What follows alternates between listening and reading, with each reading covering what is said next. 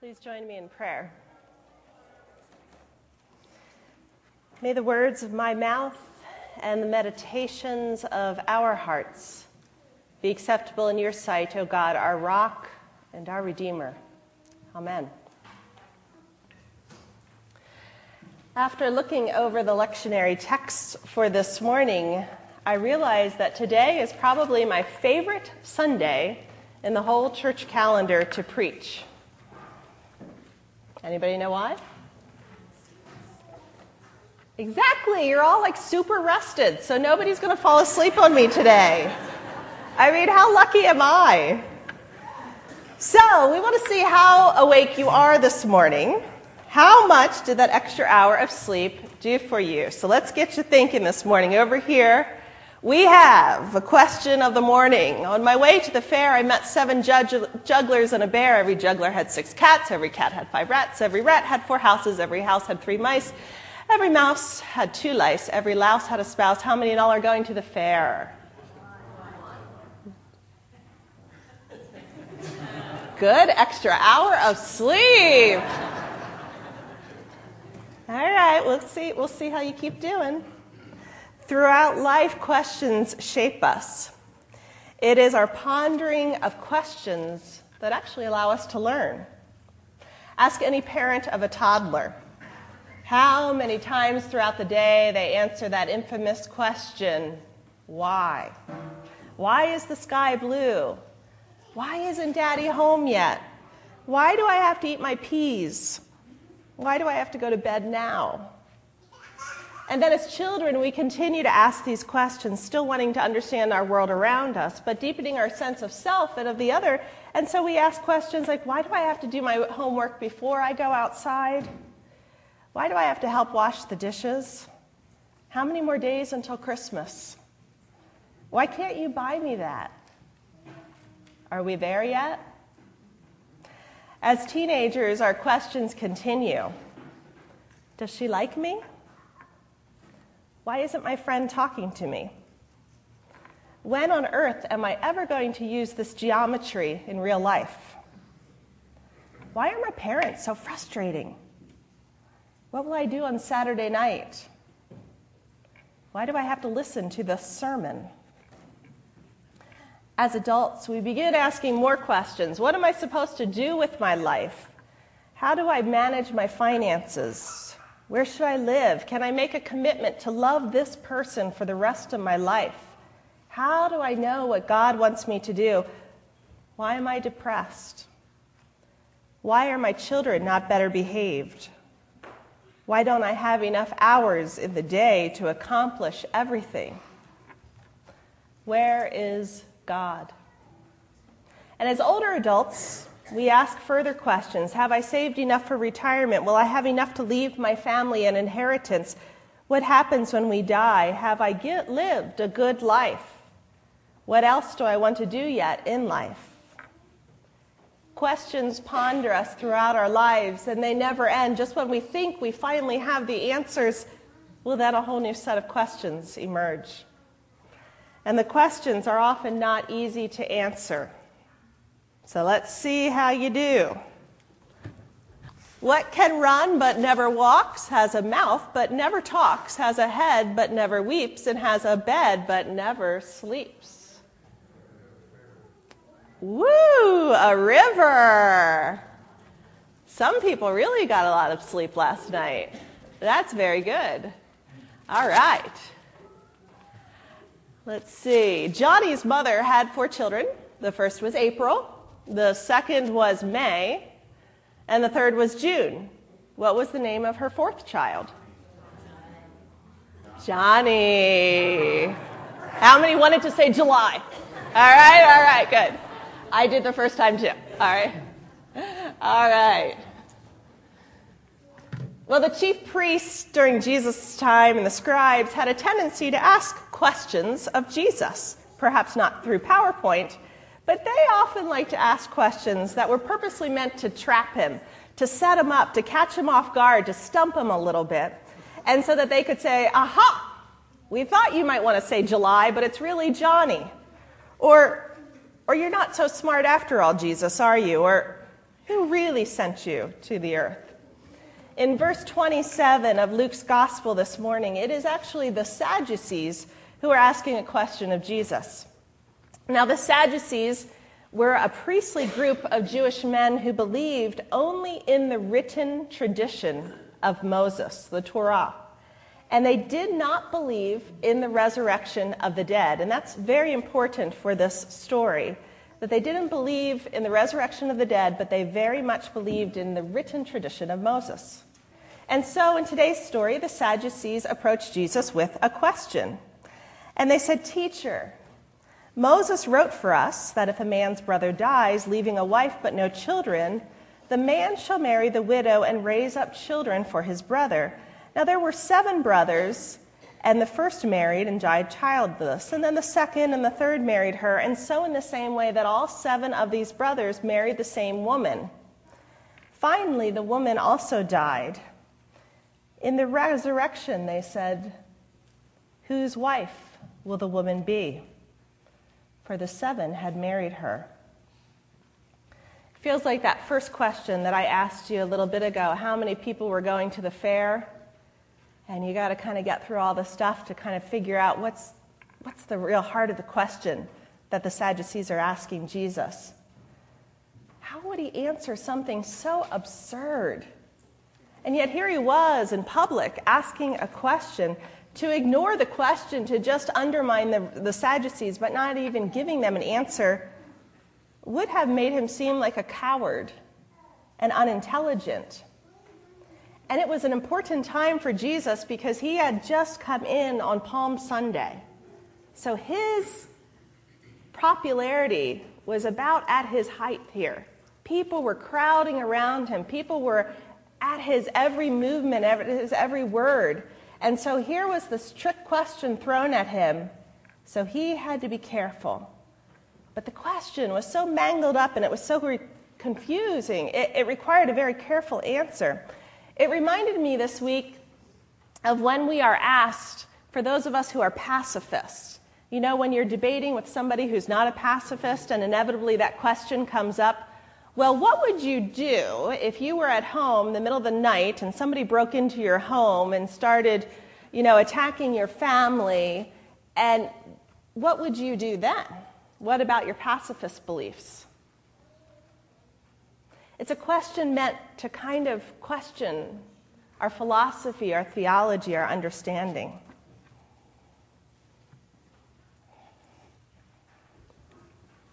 So you were driving a bus. 4 people get on, 3 people get off.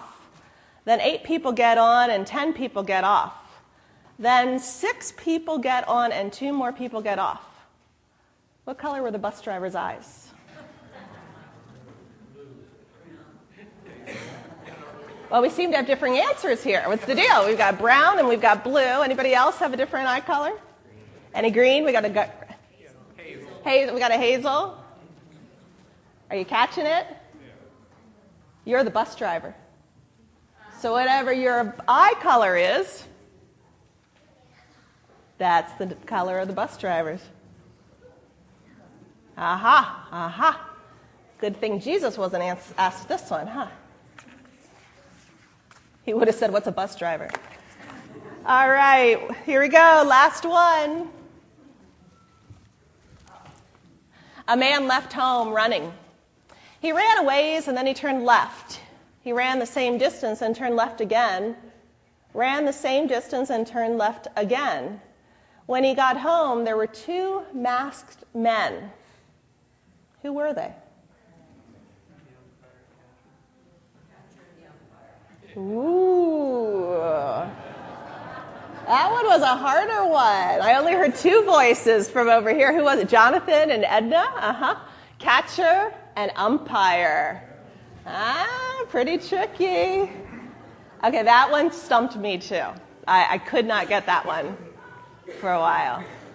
That's why it was the last one. Wanted to make sure you were stumped at least once, except for Jonathan and Edna. So we face questions all the time. Questions have many functions in our conversations. Questions are posed to gain knowledge and comprehension of the person with whom we're communicating. They sometimes are used to analyze and assess a situation. They challenge authority, they shame an opponent, or sometimes they're used to win an argument or a debate. Questions often give an opponent the advantage, as the question sets or reframes the conversation. The one who asks the question often has the power.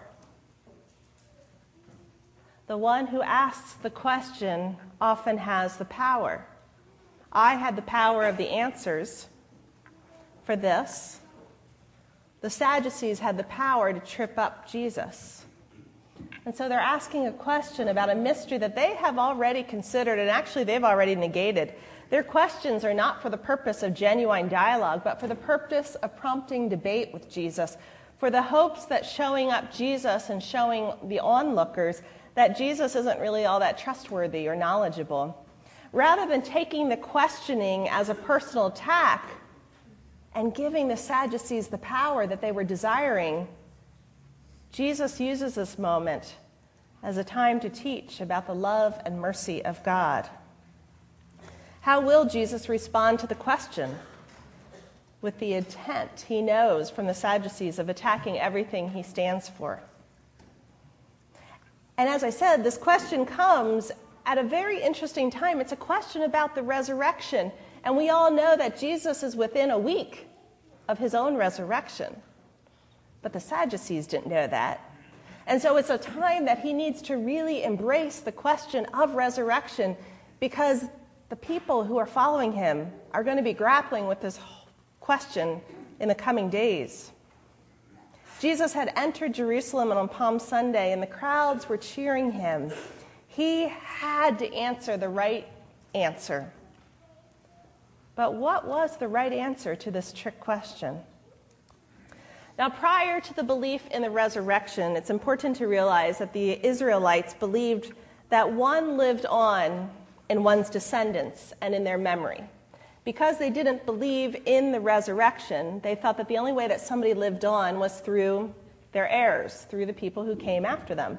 And so therefore, if a man died and didn't have any children, didn't have any descendants, it was his brother's obligation to marry the widowed wife and to have children by her, so that this man's older brother would have a memory passed down. It's a little bit hard to comprehend because we don't practice this, but this was very common in that day.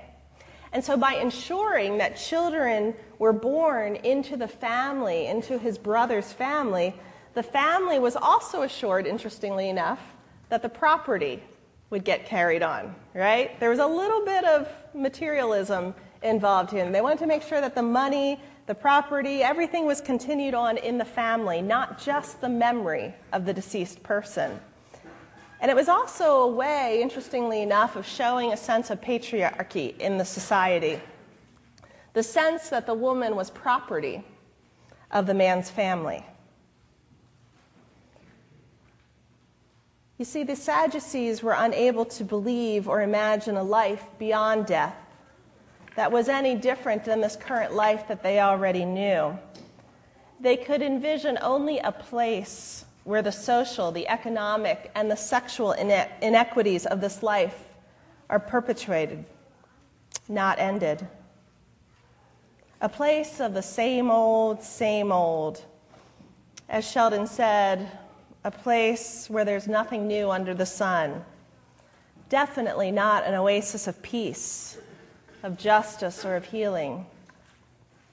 And so Jesus, hearing the question, began to answer.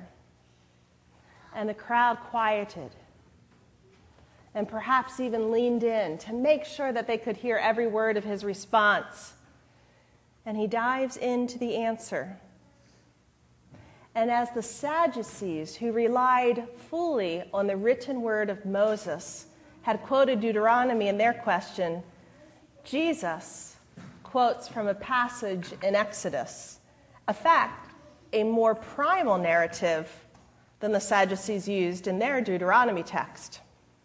Jesus does the exact same thing as the Sadducees by using their own Torah knowledge, the written Torah, but he takes a different spin on the interpretation, And he uses Moses himself, the one who the Sadducees claim as they frame their question. Jesus claims, based on the passage from Exodus 3:6, that there is indeed resurrection from the dead. And his logic: if the Lord is God of Abraham and of Isaac and of Jacob, then Abraham, Isaac, and Jacob must somehow be alive in the Lord. So Jesus goes on. After all, for example, Jesus might have said, the scriptures that you Sadducees are citing today as the basis of your authority say that the Lord is. And that's the key word. The Lord is. It's present tense. The Lord is the God of the patriarchs, whom we know to have died. Now, how could God be the present tense God of dead people unless they are alive in the resurrection?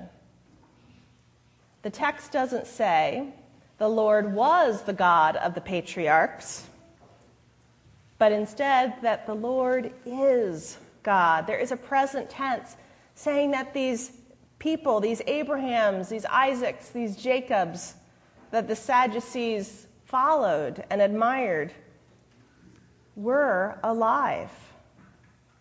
They must somehow be alive in God. Jesus' words on the nature of life after death are really at once intriguing, reassuming, and actually somewhat disturbing.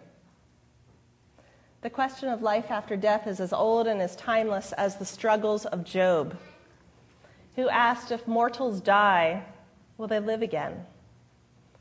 The question of life after death is a question we cannot dismiss but cannot answer, at least from our own reasoning or from our own experience alone. Is there life beyond death? And if so, what will it look like? Jesus, in this passage today, actually helps us answer the question.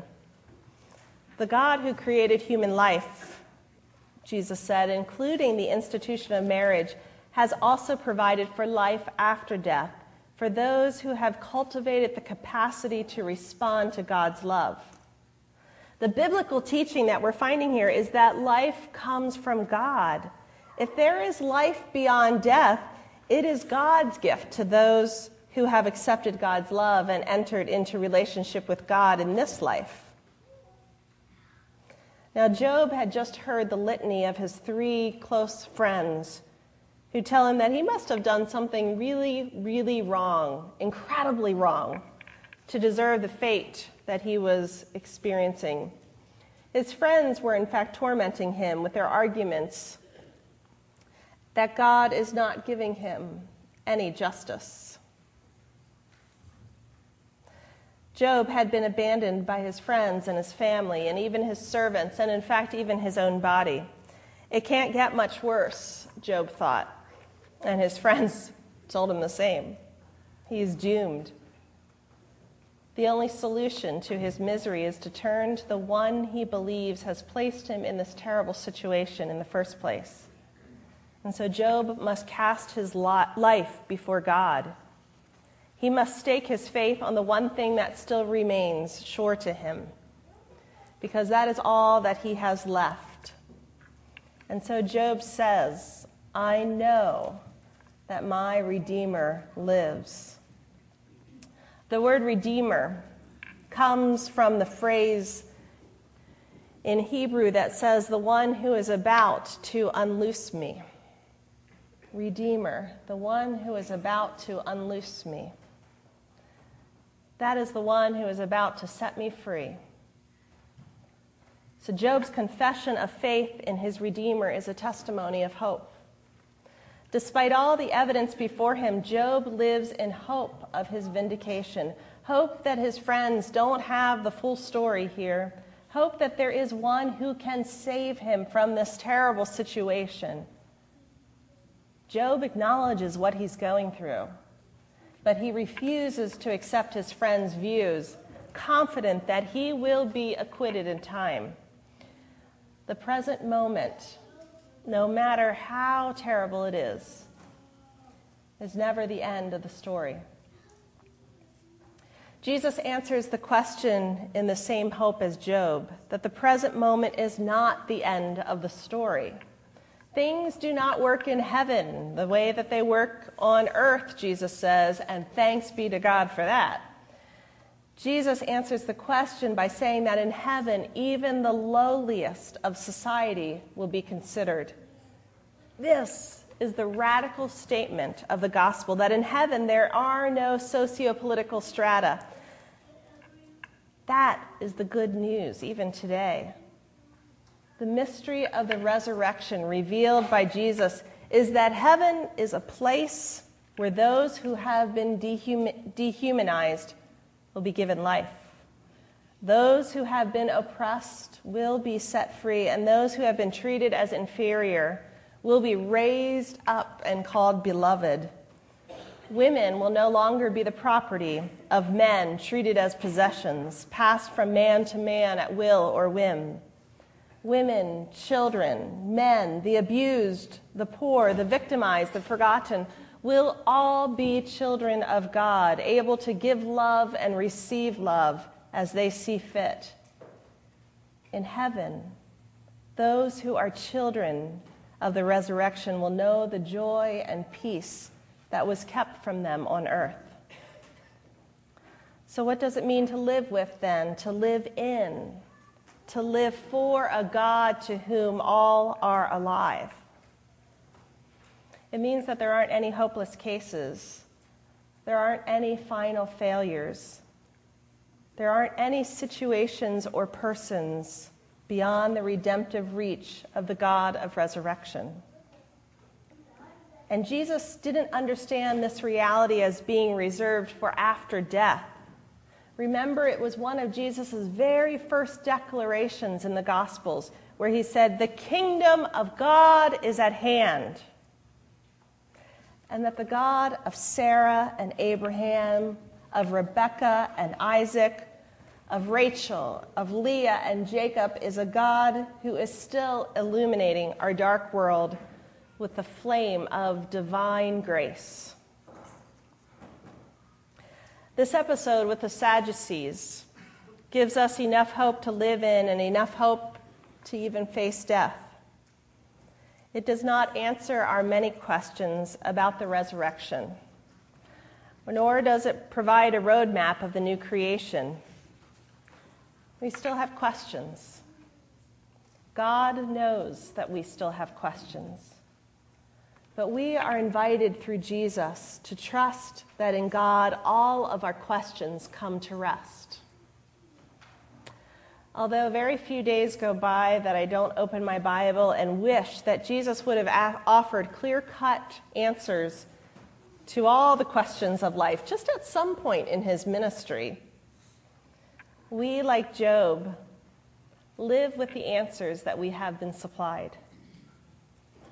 We live knowing that Jesus is our Redeemer, the one who will loosen us from what constrains us in our lives. And the one answer that Jesus gives over and over again is that he points us to a God whose faithfulness is immeasurable and inexhaustible. And in that faithfulness, we find enough to endure all that life and death will ever ask of us. Amen.